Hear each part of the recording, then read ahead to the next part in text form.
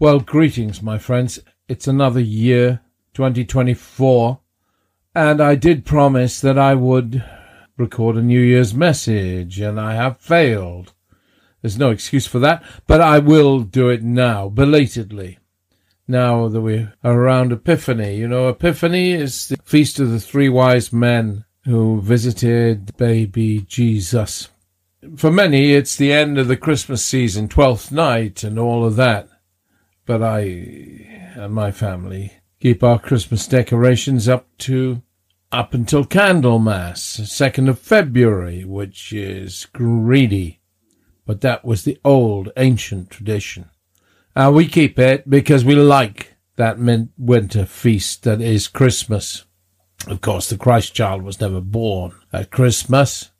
It's a symbolic thing. It's an adoption of pagan traditions where there was a midwinter feast. But these times, we're into the new year now, and we need to remember reasons to hope. But first, we need to remember what our ethical and moral responsibility is in 2024. Because I tell you, we are called to stand by principle. Now, what is principle? If my daughter was killed, would I exact retribution, an eye for an eye, a tooth for a tooth? Well, I might. And how far would it go? Look, here's the thing. It's not a question of the number of people that die. One child is as important as 1,000 children. Now, this is an essential principle that we must understand. You know the story of the boy and the old man on the beach, and the starfish were washed up in their thousands and were dying.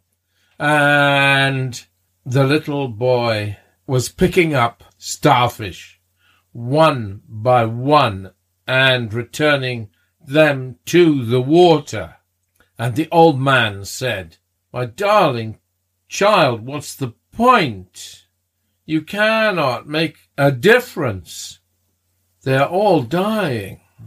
And the little boy, he said, "But it makes a difference to this one." You understand? Put it another way. We are all culpable for all the suffering in the world if we endorse it. If our governments, the British government, the American government, if we say it is right to kill, because the need is there for our own protection, then we are culpable if we endorse that as greatly as if we pulled the trigger. But if we say no, surely it's wrong, and we weep tears of compassion and mercy, then God, herself or himself or whatever he or she is, will be grateful. The world is a broken place, and you and I can make it better in 2024, and it is our responsibility to do so. I was told by my beloved wife that I should say something joyous. What is joyous?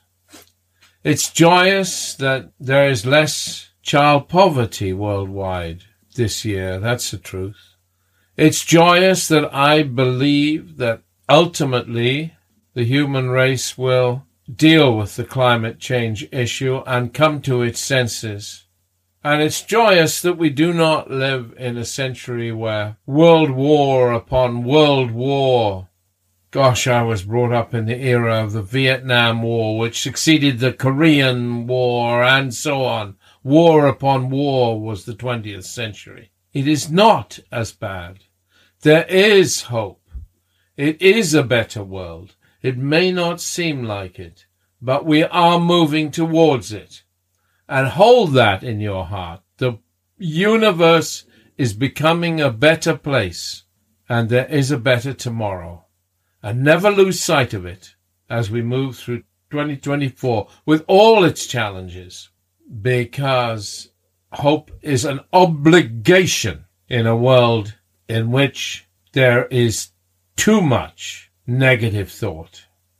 Be hopeful, cling to hope, and make it your determination to make 2024 a joyous year, regardless. And then you will stand and make a difference by merely thinking that way. God bless you, and God bless this coming year.